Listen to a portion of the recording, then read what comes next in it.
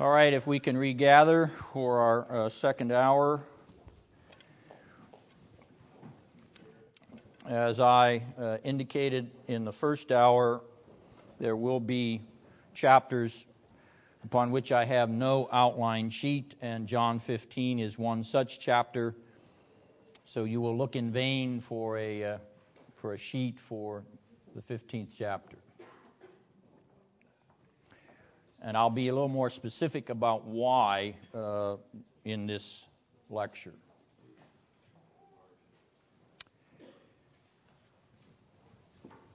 Thou didst remove a vine from Egypt.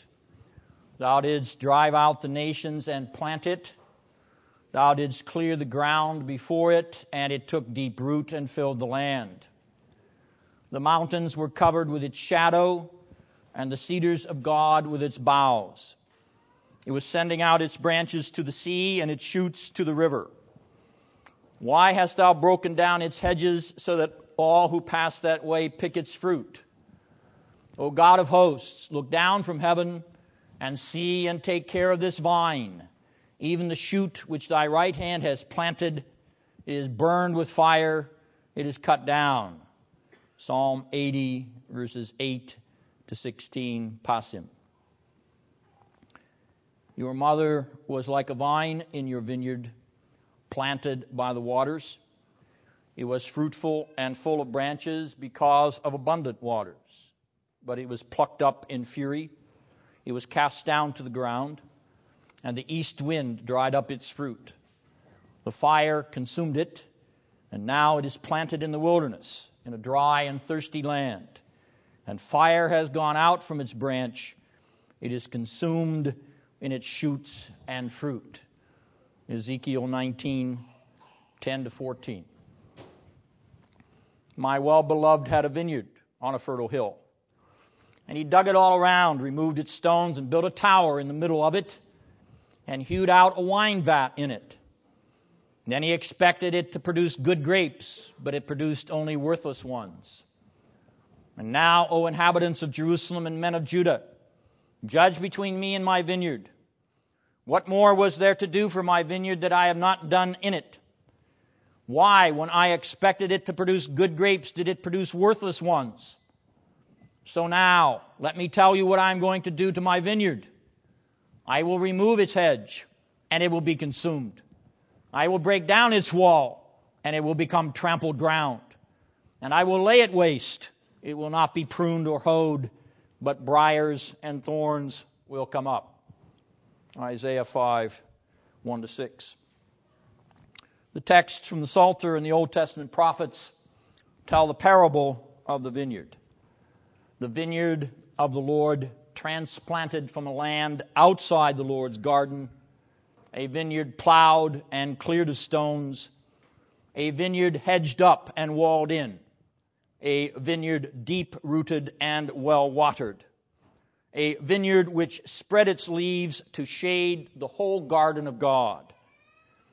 But the fruit of this vineyard was wild, bitter, worthless. Strangers cultivated its grapes and gathered its wine into their alien bellies. And when the grapes of this vineyard set their teeth on edge, they cut down the garden of God. They burned the Lord's vines and grapes with fire. They trampled the vineyard of the Lord underfoot, and it became a haunt of thorns and thistles, a wasteland, a wilderness, dry, thirsty, barren. The vineyard of the Lord turned back to the arena east of Eden, east of Egypt, eastward from the garden of God. Would there ever be a vineyard of the Lord in which the vine would be immovable? The vine would be immutable. The vine would be ever fruitful.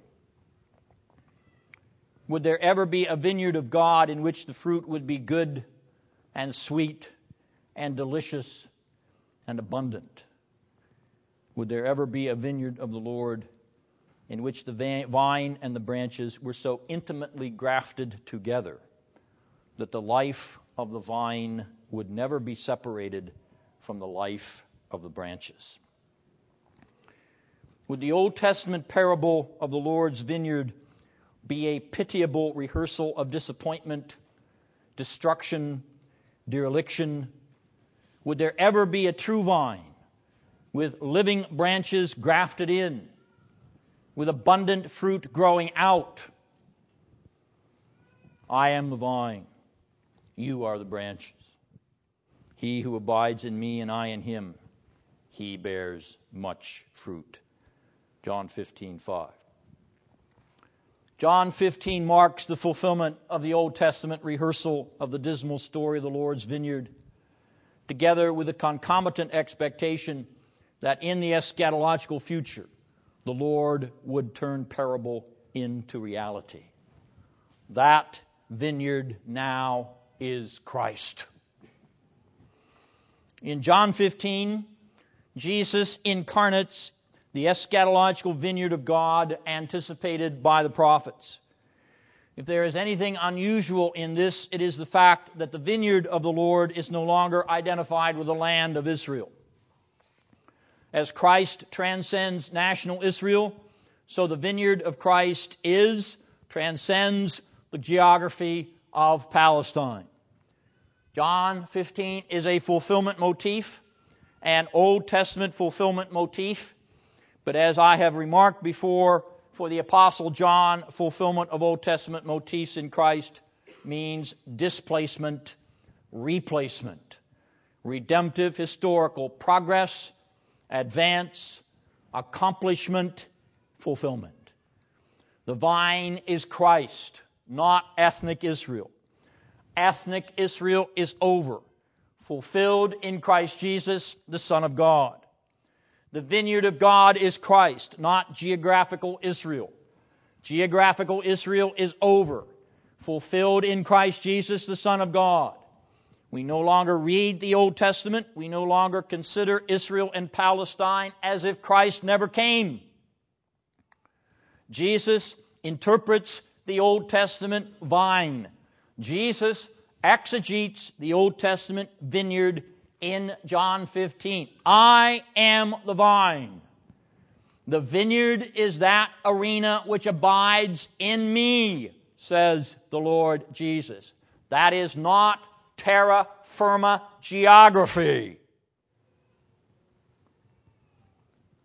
This second farewell discourse in John's Gospel has been universally identified as unio cum Christo or unio mystica.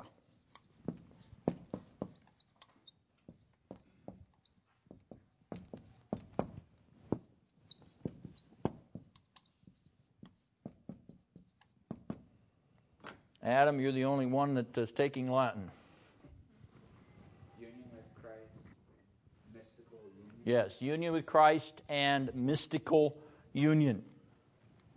And this chapter and this image is particularly poignant in the expression of the union with Christ or the mystical union motif.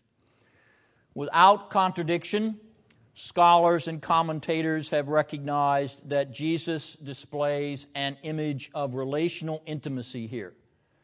As closely bound as a vine and its branches, so closely united is Christ to his own. The Greek pronoun en, meaning in, is used frequently in this chapter, 15 times by my count, and it is used reciprocally 9 times. In me, in Christ. 4 times it is used in you, Christ in us. We are not in Christ without Christ being in us. That intimate reciprocity is a mutuality of unio cum Christo, union with Christ. There is no unio cum Christo without unio Christi mecum.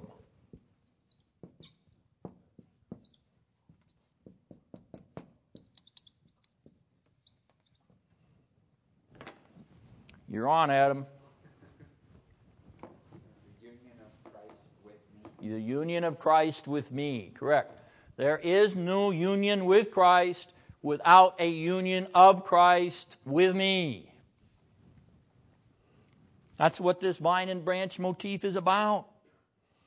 This mystical union in John 15 is consistent with the testamentary character of the farewell discourses. If Christ is giving His final will and testament, His covenant benediction of departure, then we should expect the language of union with the testator to occur. By nature, a testamentary covenant seals a reciprocal relationship between the possessor and the inheritor.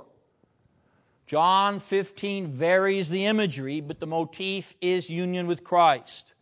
Covenantal, testamental union with Christ. Now, the structural suggestions for the pattern of chapter 15 are myriad, and none of them agree in every detail.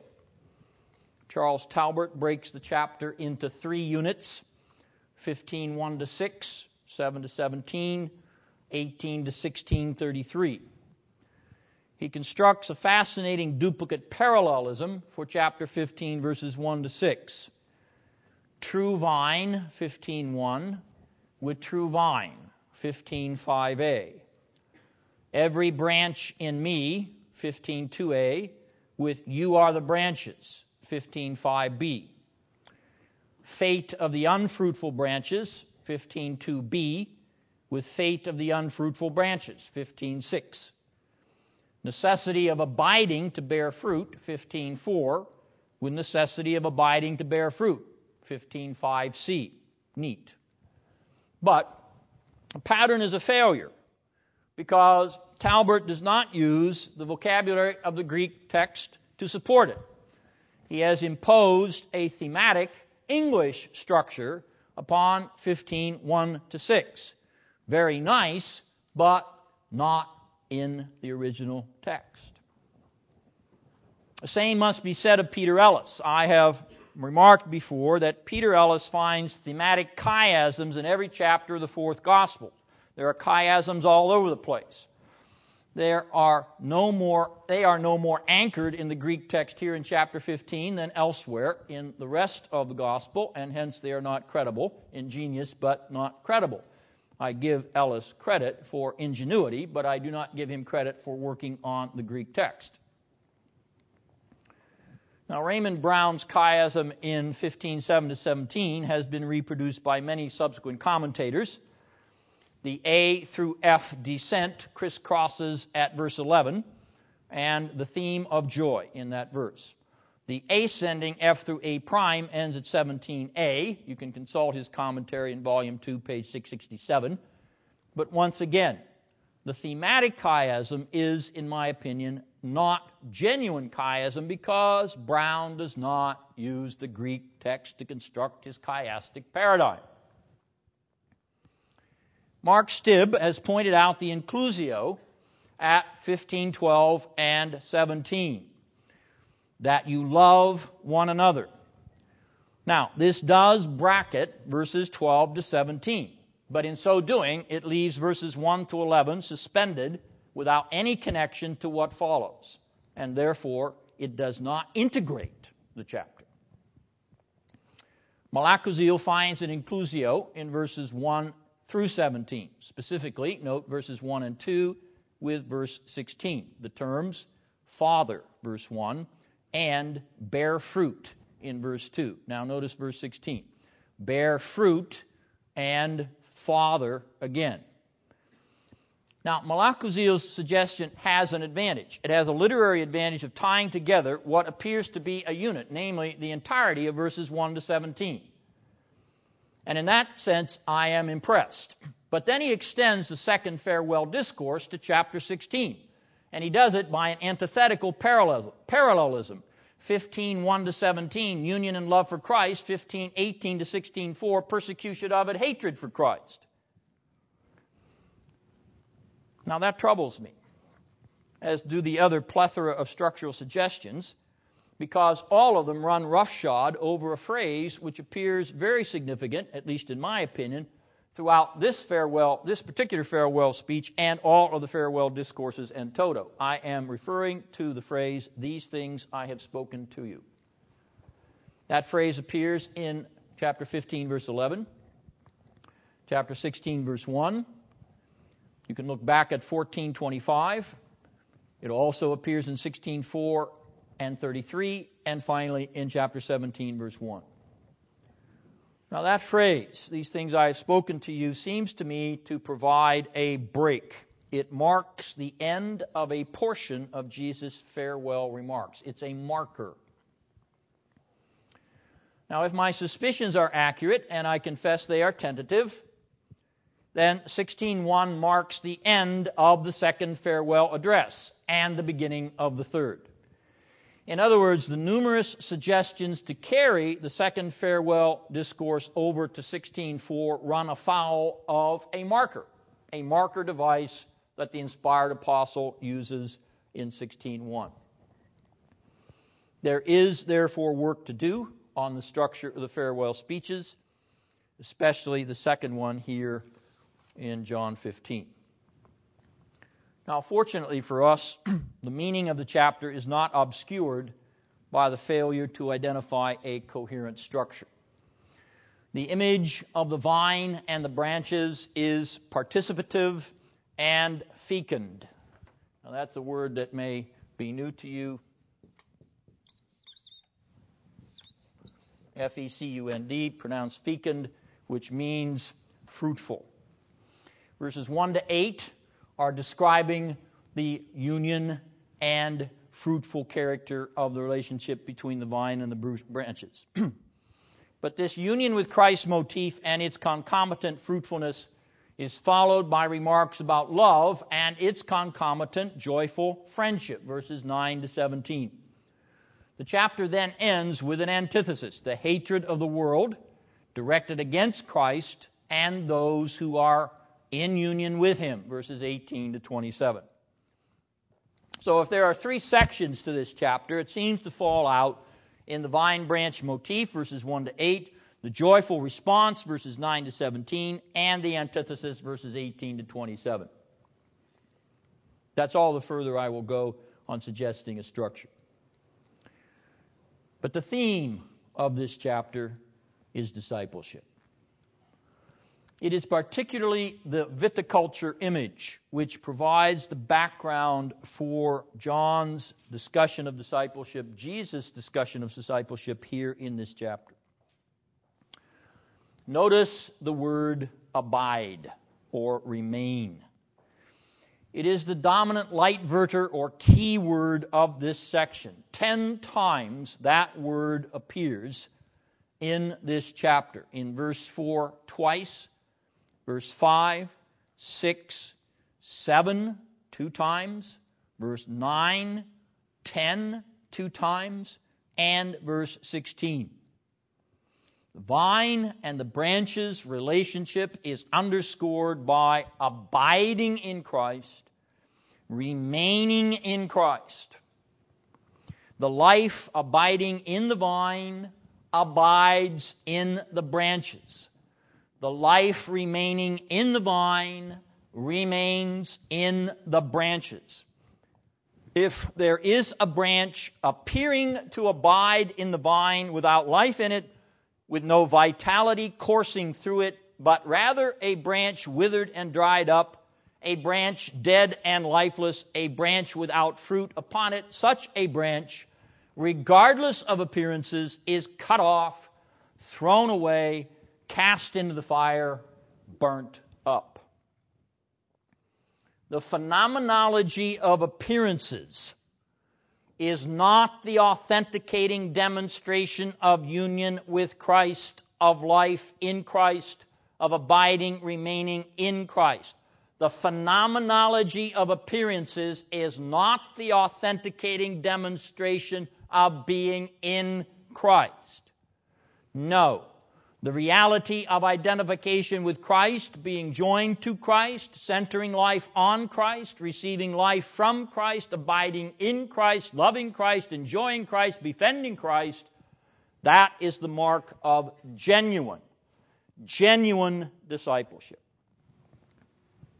How then can the church conceive of discipleship apart from Christ-centeredness? Anthropocentric discipleship, needs-oriented discipleship, discipleship at the mere level of the horizontal is unbiblical. And you can pay your money and go to seminars all over Seattle and all over the United States and hear how to become a disciple like a corporate executive. It is unbiblical. It is obscenely unbiblical. It is blasphemously unbiblical. John 15 is Christ-centered discipleship, not technique-oriented spiritual boot camp. Christocentrically, discipleship is focused on Christ. Soteriologically, discipleship is imitatio Christi, imitation of Christ. Look at verse 13. Eschatologically, discipleship is an abiding, a remaining, which is heavenly. I have alluded to true and false discipleship via the motif of the vine and the branches. The antithesis at the beginning of this chapter between not bearing fruit and bearing fruit, interestingly, parallels the antithesis at the end of the chapter. Hate over against Christ's love for His branches and their abiding in His love. Is Judas Iscariot in the background of Christ's remarks? The one who has hated without cause, verse 25 of chapter 15, who has been pronounced not clean in the foot washing at 13, 10, and 11.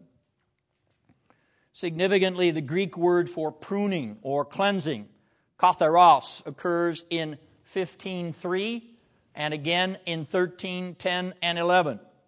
Very interesting. The negatives of false discipleship, counterfeit discipleship, include not bearing fruit, not being cleansed, but they also include not loving Christ, not loving one another, not keeping His commandments, hating Christ, hating His disciples, loving the world, persecuting Christ, hating His works. Each negative is a revelation of the world of Antichrist, the world of anti-discipleship. The antithesis here in John 15 arises from two worlds. A world which has been new created in Christ Jesus, and another world, a world which abides in its sin. Union with Christ is an entrance into a world established by the Father and the Son and the Paraclete. Notice verse 26. It is a world full of the love of God, Father, Son, and Holy Spirit. Non-union with Christ is remaining in a world established by the anti-Trinity, Satan, his demons, and his agent, which is sin. In describing how His disciples are not of this world, Jesus is affirming their eschatological existence. Christ has laid down His life soteriologically so that His friends may abide in His world eschatologically. Hence, the antithesis here is not only constitutive, it is commutative. Now, this is another word you don't use much.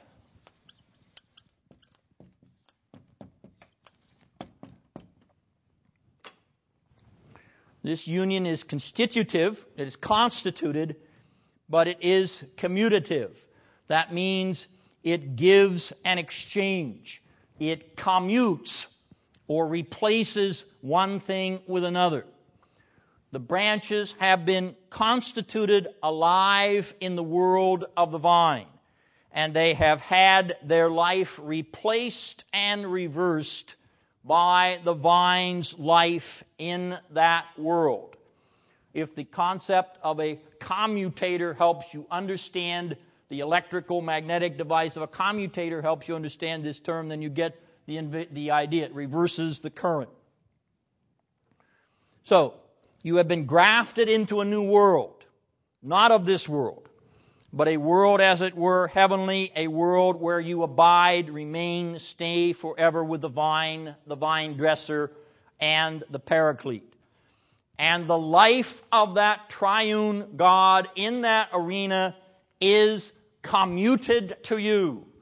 It is not only constituted a union, you have been commuted into that relationship with a life that has been replaced with a life from above.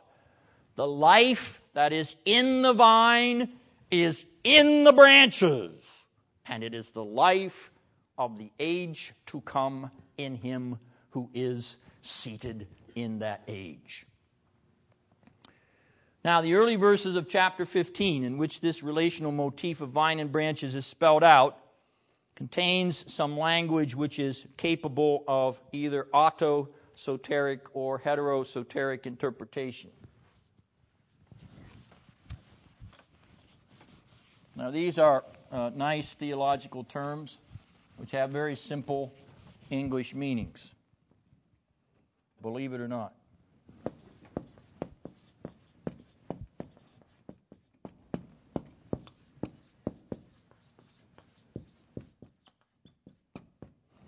And of course, one of the reasons you took this course was to increase your theological vocabulary, which you've done 10 times over.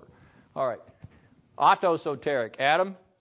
Self-salvation. Self-salvation, or saving oneself. Okay. Heterosoteric. Being saved by another. Being saved from another. Okay? Do you save yourself, or are you saved by another other than yourself? All right, now I am referring to that phrase in verse 4, unless it abides in the vine. The suggestion has been made that Christ's words plainly imply the capacity of the branches to abide in Christ in and of themselves. In other words, if the conditional language is used in verse 4, the conditional ability is implied. The branches of themselves are able to abide or not to abide in Christ. In fact, the branches are fully able, with a full ability, to graft themselves into Christ. Choosing to be a branch of Jesus is a plenary human choice. Now, a person not educated at Northwest Theological Seminary might find this suggestion very persuasive. In fact, it is indeed quite flattering. This little branch I'm going to graft me in. I'm able to meet the condition. I will unite myself to Jesus. The fatal objection to such thinking is not that it is Pelagian, semi-Pelagian, Arminian, hence not Calvinistic. The fatal objection to such thinking is that it is unbiblical. It's not true to John 15. It does not agree with the letter of Christ's remarks. And that on 2 counts. First, notice the emphatic first person personal pronoun, ego, eimi, theophonic, I am. The precedence in grafting goes to the vine himself. I am the vine. You are the branches. First me, then you. Now, I don't know how you can reverse the polarity of that without destroying what Jesus is saying. The one who is able, the initiator in this process of mystical union, is God, God the Son. I have loved you, I have befriended you, I have engrafted you so that you may abide in me. I did it. Now, second, there can be no appeal to plenary human ability here, because what the beginning of this section on the vine and the branches declares, namely the divine initiative, the end of this section clinches. Verse 16 could not be more explicit had it been written by John Calvin himself. You did not choose me, but I chose you. The divine initiative, ego eimi, in verses 1 and 5, is balanced by an emphatic declaration of divine choice, divine election. And if God chose to choose, He determined to choose to choose. And if He determined to choose, it was not due to anything in the creature. Nothing in the branches attracted His choice. They were not prettier than other branches. They were not more lively than other branches. They were not more capable of grafting themselves into the vine than other branches. They were, in fact, by nature cut off, lifeless, separated from the vine and the life in Him. They were, in fact, by nature part of a world apart, antithetical to the world of the vine. Unless the vine dresser chooses to take a branch and graft it into the vine, that branch remains in the anti-world, dead, cast out, destined for fire and burning. John 15:16 is about predestination and election. It is not about free will and the natural man's capacity to choose. You did not choose me, but, emphatic Greek adversative, but I chose you. QED, case closed, all join the Calvinistic denominations, please. Now, the branches are united to the vine because they have been predestined to be united to the vine. The branches are united to the vine because they have been elected to be united to the vine. Nothing is more basic to the soteriology of John 15 than divine initiative, the divine choice, the divine ingrafting. He did it. You didn't. And this predestinating, this electing ingrafting is, surprise, surprise, eschatological. The eschatological aspect of predestination and election should be apparent to you at this point. It is from the throne of God that the events, the choices of this world are determined, decreed, foreordained. Our confession says, He foreordaineth whatsoever comes to pass. God's predestination and election arises eschatologically from God Himself. And it is destined or oriented eschatologically to God's own glory. That is what God is about. He is about glorifying Himself in all that He determines to decree to do, even your everyday decisions. Election and predestination are an intrusion of heaven itself into this world. Christ-centered, chosen, elected, predestinated to be Christ-centered, soteriologically delivered, chosen, elected, predestinated to be soteriologically delivered, semi-eschatologically united, chosen, elected, predestinated to be united now to the world to come, awaiting the fire which will consume the anti-world. Let us then not boast in our alleged ability to graft ourselves into the vine, but rather let us fall upon our faces and bless the vine dresser, the vine, the paraclete, that they chose us, they ingrafted us, they loved us. Let us fall down on our faces and bless the triune God for predestination and election. For that's what Jesus is declaring in John 15. Now there is an anti-cosmos in verses 18 to 25. This anti-cosmos is the arena of hatred.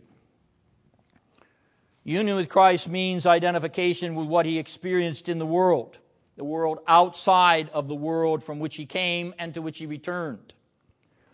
It has not been the lot of American Christians to taste the unbridled hatred of the cosmos opposed to their master. Existentially, we may be upon the brink of a shift in that merciful providence as we advance with these days of the third millennium. I will not prophesy the mind of God for the American church in the 21st century, but I can assure you that the world hates Christ even now as it hated Him when He walked upon this earth. I can assure you that the Antichrist, anti-cosmos, is obsessed with self-love. And that self-love inevitably clashes with Christ love. Those who refuse to be reduced to the level of the world earn the contempt of the world. The world is narcissistic, loves its own who are its very image and reflection. Unbridled self-love is destructive. it destroys itself. I could recount the previous century's chamber of horrors, from the mustard gas of World War I to Stalin's Ukrainian famine, to Hitler's ovens, to Mao Zedong's bloody cultural revolution, to tribalism and nationalism in the postmodern, post-Cold War world. Do I need mention 9/11? Fanatically suicidal jihadists, mass graves in Saddam Hussein's once upon a time Iraqi gulag, the PLO and Yasser Arafat's culture of death, Assad's troops in Lebanon. But with every variation in death and oppression arising from this present wicked world, this common thread ties together each depravity as a seamless garment. Anti-Christ.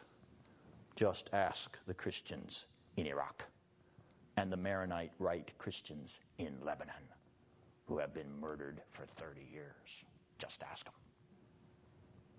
You cannot leave the world of John 15 unprepared, unalerted, unequipped. Because I chose you, the world hates you. You will not unite yourself to the world, therefore the world hates you. Or does the world love you?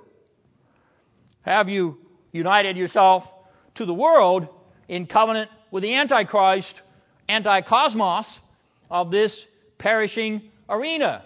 And all men speak well of you.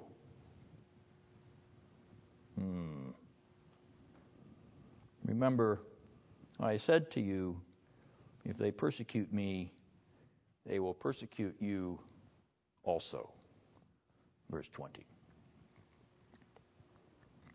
Being united to Christ sets you apart from the world. Being united, engrafted into Christ, causes you to love another world, the world of heaven.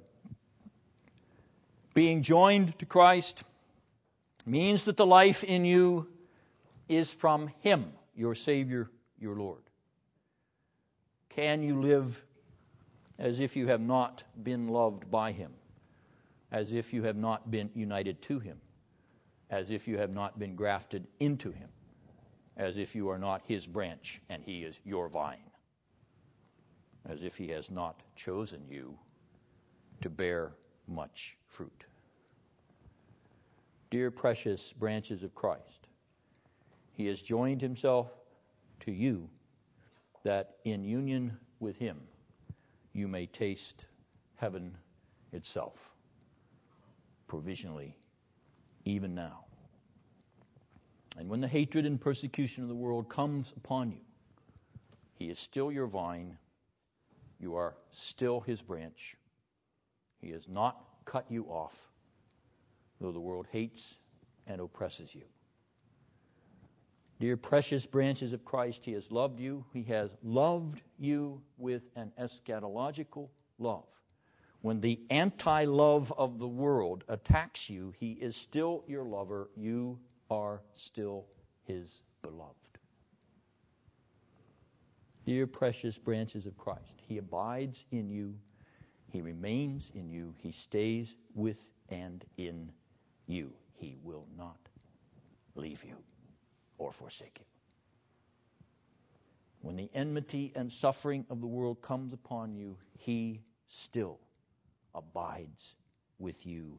You still abide with Him. I am the vine. You are the branches. Abide in me. This is His last will and testament to you. Says the Lord Jesus, I love you. I abide in you.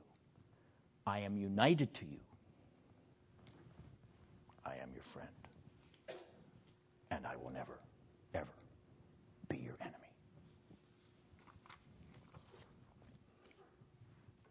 I need to comment on a term in verse 26.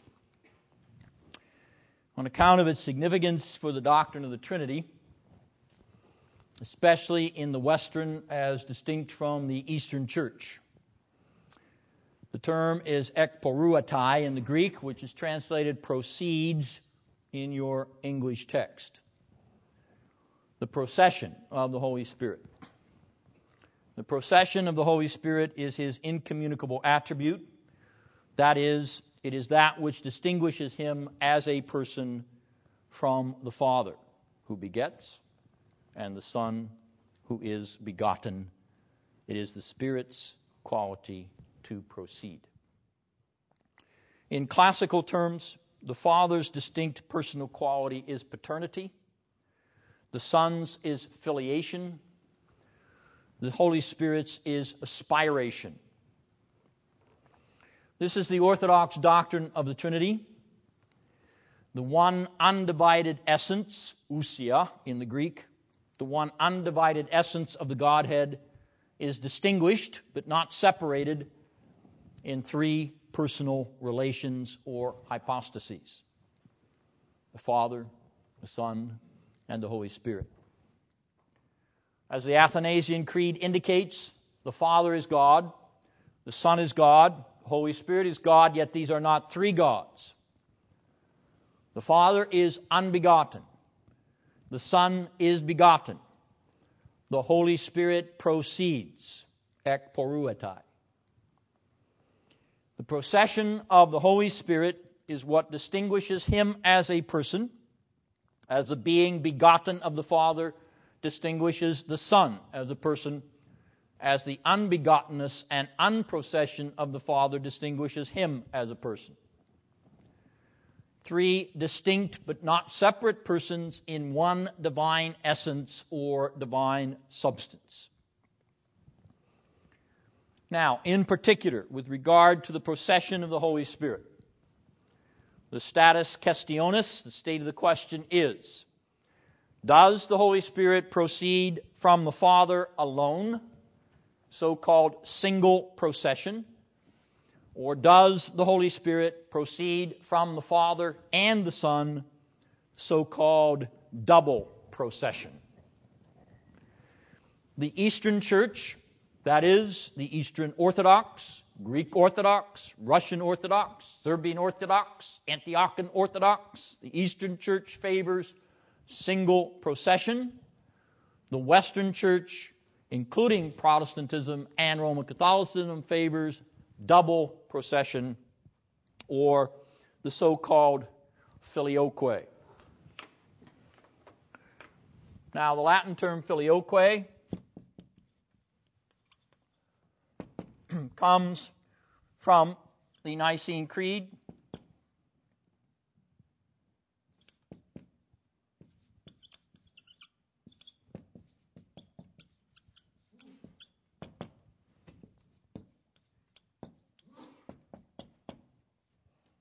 In the Latin version, qui ex patre filioque procedit, Adam, who proceeds from the Father and the Son. Who proceeds from the Father, filioque, and the Son. So the filioque term is a shorthand for describing this double procession of the Niceno-Constantinopolitan formula of the Nicene Creed. The Greek Church rejects this filioque clause because they maintain it was added later on to the Nicene Creed. It does not appear in the original Nicene Creed of 325, but was added on. It's debated as to when it was added on. Most scholars agree that sometime in the 6th century, probably by the church in Spain. But it expresses the Western churches or the Latin Rite churches' indication of the double procession, which is to say this is a shorthand way of talking about this theological controversy that arises out of John 15, verse 26. All this out of one verse, yes. Now, the Eastern Church points out that in John 15, 26, Jesus says that the Holy Spirit will be sent from the Father. This statement settles the discussion, so they argue. Jesus does not say, argue the Eastern Fathers, that the Holy Spirit is sent from the Father and the Son, but only from the Father. Hence, John 15:26, in the Eastern Church opinion, supports the simple, single procession of the Holy Spirit from the Father alone, and not from the Father, filioque, Father and the Son. But Western theologians have noted that the Holy Spirit is called, in the New Testament, the Spirit of God, understood as God the Father, Romans 8:11, 1 Corinthians 6:11, 2 Corinthians 3:3, Philippians 3:3, 1 John 4:2. And the Holy Spirit is also called, in the New Testament, the Spirit of Christ, Romans 8:9, Philippians 1:19, 1 Peter 1:11. Hence, according to the Western Fathers, these Scriptures associate the Holy Spirit with both of the persons of the Godhead, the Father and the Son. Now, if we re-examine John 15:26 very carefully, we will notice once again and be struck by the fact that the Son of God, Jesus Christ, says He will send the Holy Spirit from the Father. As a correlation of this, you can look down at chapter 16, verse 7, where Jesus says, I will send Him. And if we turn back to John 14:26, the Son of God says that the Father will send the Holy Spirit in His name. That is, in the name of the Son. It appears from these two texts, therefore, that the Holy Spirit is sent by the Father and the Son. He is sent in the name of the Son by the Father, 14:26. He is sent by the Son from the Father, 15:26. Hence, His procession, ekporeuomai, is from both the Father and the Son. And this procession is an eternal procession, or an eternal going forth from the Father and the Son, even as the generation of the Son is an eternal generation. What this procession is unknown. John of Damascus said that there is a difference between generation and procession, we have learned, but what the nature of the distinction is, we by no means understand. And Francis Turretin says, the Holy Spirit is sent from the Son as well as from the Father, John 16, verse 7. Therefore, He ought to proceed from Him because He cannot be sent by the Son unless He proceeds from Him. Turretin's Institutes, Volume 1, page 309. And this is the teaching of our subordinate standards, the Westminster Confession of Faith. I would invite you to take the red hymnal and turn in the back to page 850 so that you may see this expression in the confession, which is the confession of this church. The top of page 850, paragraph 3. The Father is of none, neither begotten nor proceeding. The Son is eternally begotten of the Father.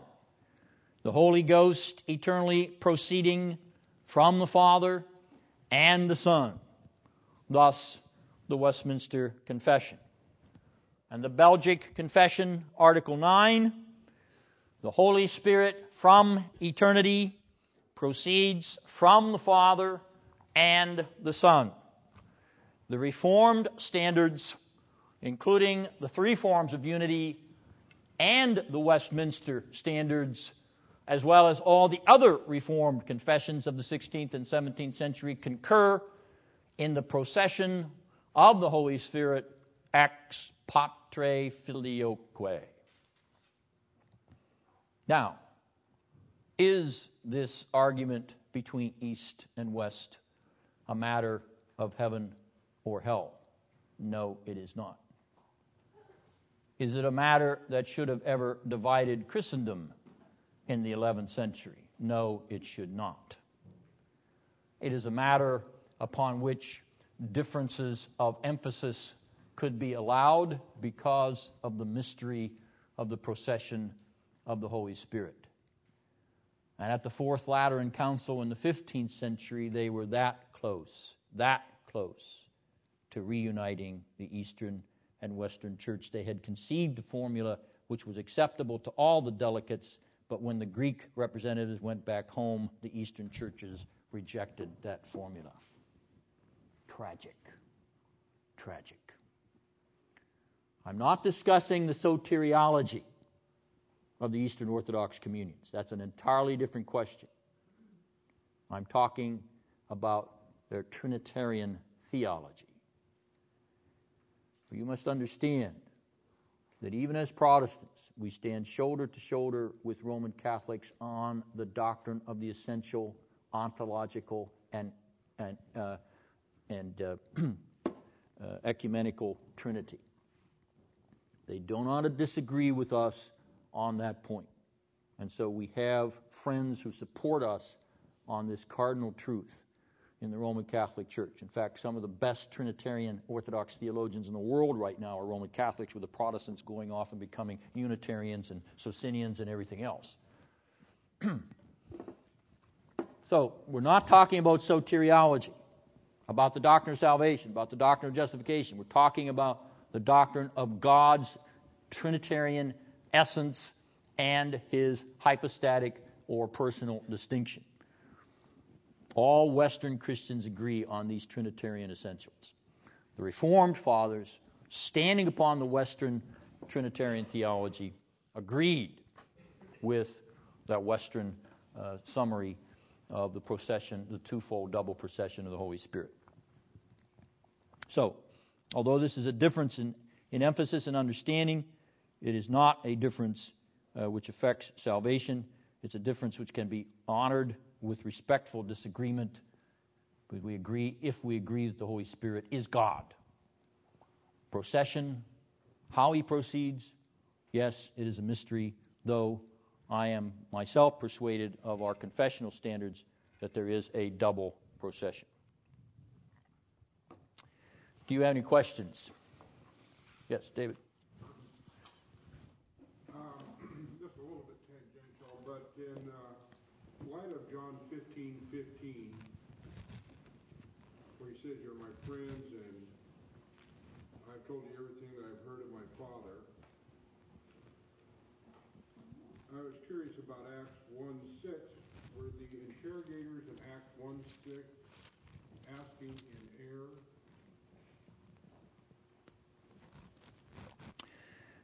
No, they're asking out of their own impression of what Jewish messianic expectations anticipated.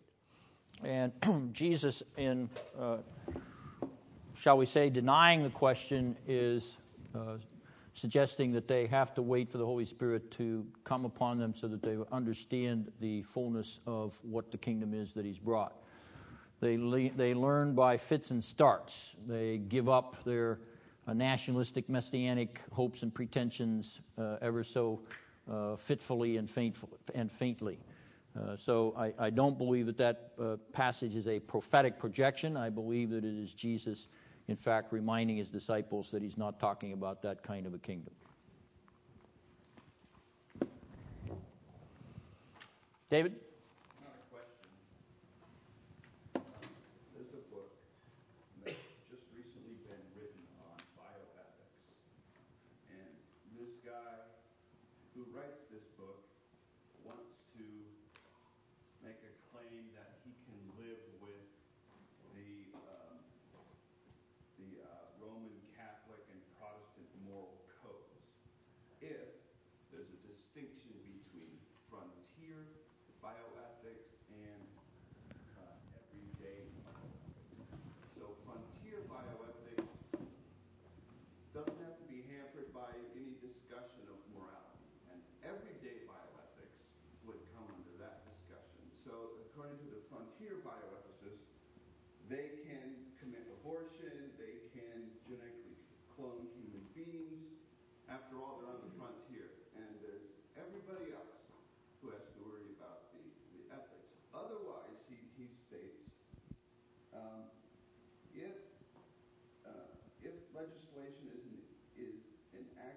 declaring, as in the official Roman Catholic moral code, that each embryo is a person, then all the laws allowing abortion would have to be immediately abrogated, since taking the life of a person at a more advanced stage of growth would obviously be a more serious matter than using embryonic cells for therapeutic purposes. Abortion would be within the purview of criminal proceedings, with women again forced to grow underground and obstacles placed in the path of current reduction in abortion rates and future possible prevention. There's this guy who wants to claim he can live with the Christian moral codes and not hate them, and yet not be bound by those codes. When they call, beware when they call evil good and good evil. Well, you see the dark underbelly of the embryonic stem cell research that's being proposed by scientists around the world.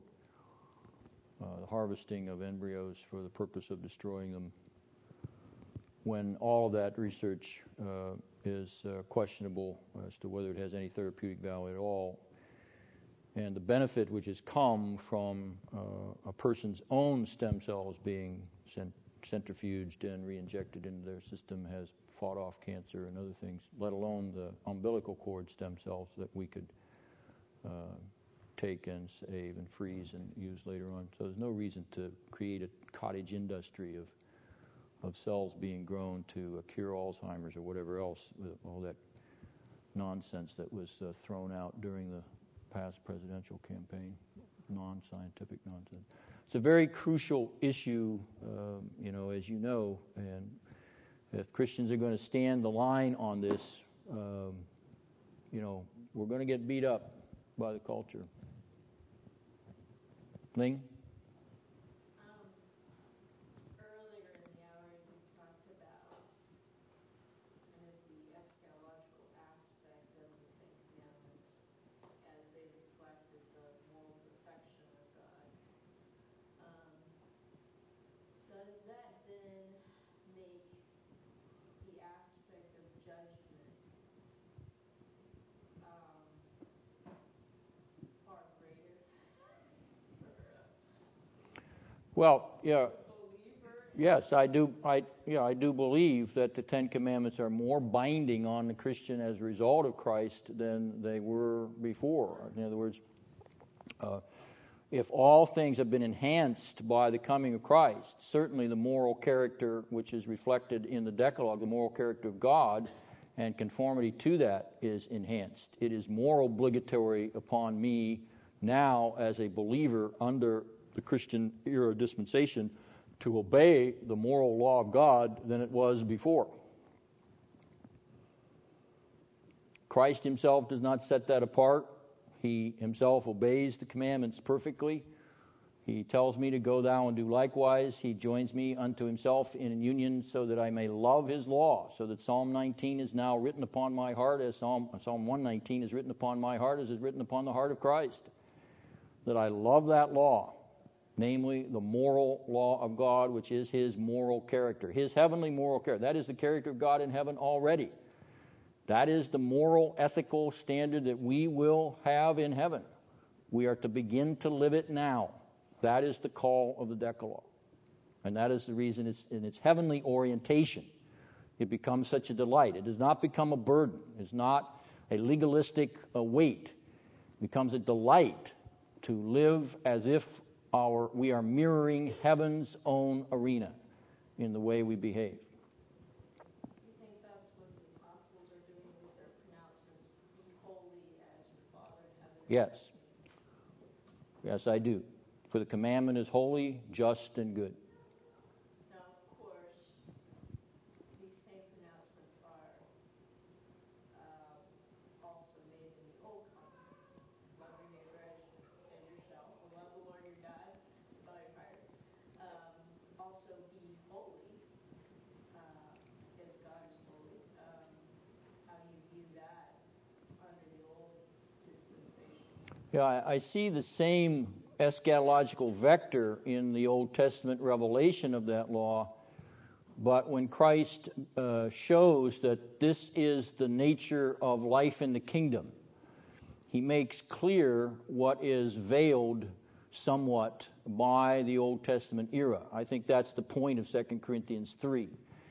And having unveiled that or unmasked that clearly, now from the Sermon on the Mount, we see that the law has a heavenly orientation. And in that heavenly lifestyle or heavenly arena, I can no more commit adultery than I can think adultery. In heaven, you couldn't think it, let alone do it. You couldn't think murder, let alone commit murder. You couldn't think break the Sabbath, let alone break the Sabbath. You couldn't do it. See, because in that arena, that is a perfected moral arena. Your character perfectly matched to the ethical character of God. So what is there in somewhat shadowy form, even though I think it is there in the Old Testament, is clearly there in the New Testament from Matthew 5 on. Now, classic Reformed theology talks about Adam in the garden being in an innocent state and being able to do good or do evil, and then after the fall, man being able only to do evil. Are we, as believers justified in Christ, only able to do good? No, we still have that war between the members. We're called to put to death that old nature and to live as those that have been raised up to a new nature. But the Spirit indwelling us now gives us a measure of ability to conform, not perfectly, but in part, to the requirements of the law. And in that we delight. We do not delight to do it as if we are meriting or earning anything by our commandment or keeping or our law keeping, but we do it out of gratitude and love. I think that's the whole context of Sinai. I am the Lord your God that brought you out of the land of Egypt, out of the house of bondage. I loved you so much to save you. Now, here, show your gratitude by keeping my commandments. In other words, I think that parallel is even in the Sinaitic covenant revelation of the Decalogue. The parallel that we love Christ, keep his commandments, love God who brought you out of Egypt, keep his commandments. It's fuller and more preciously displayed in Christ's own revelation. The eschatologizing of the law from the Sermon on the Mount, I think, is more abundantly clear than it is in the smoke and shadows of Sinai. David? You see that continued in James, when James speaks of faith that without works is a dead faith, as a continuation of the eschatological aspect of the law. Yes.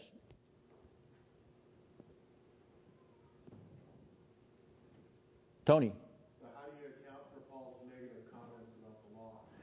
Well, the negative comments about the law are with respect to the law as a system of salvation, a soteriological paradigm. And, of course, the law does condemn. It brings us under its judgment. But Christ has taken that penalty for us. And now, as he says in Romans 7, the law, do I sin that I may break the law? God forbid. The law is holy, just, and good. So there's that way of looking at the law. Okay, if you're looking at the law from the standpoint of its soteriological or condemnatory standpoint, it's going to be a negative judgment. But if you look at the law as that in which you delight, because it's a reflection of God's character, it is holy, just, and good. So you're going to have to look at the context in Paul in order to sort out from which side he's looking at the law. Yes, Skeets? You said earlier in heaven you could, think about it that level and do it. How did Satan fall?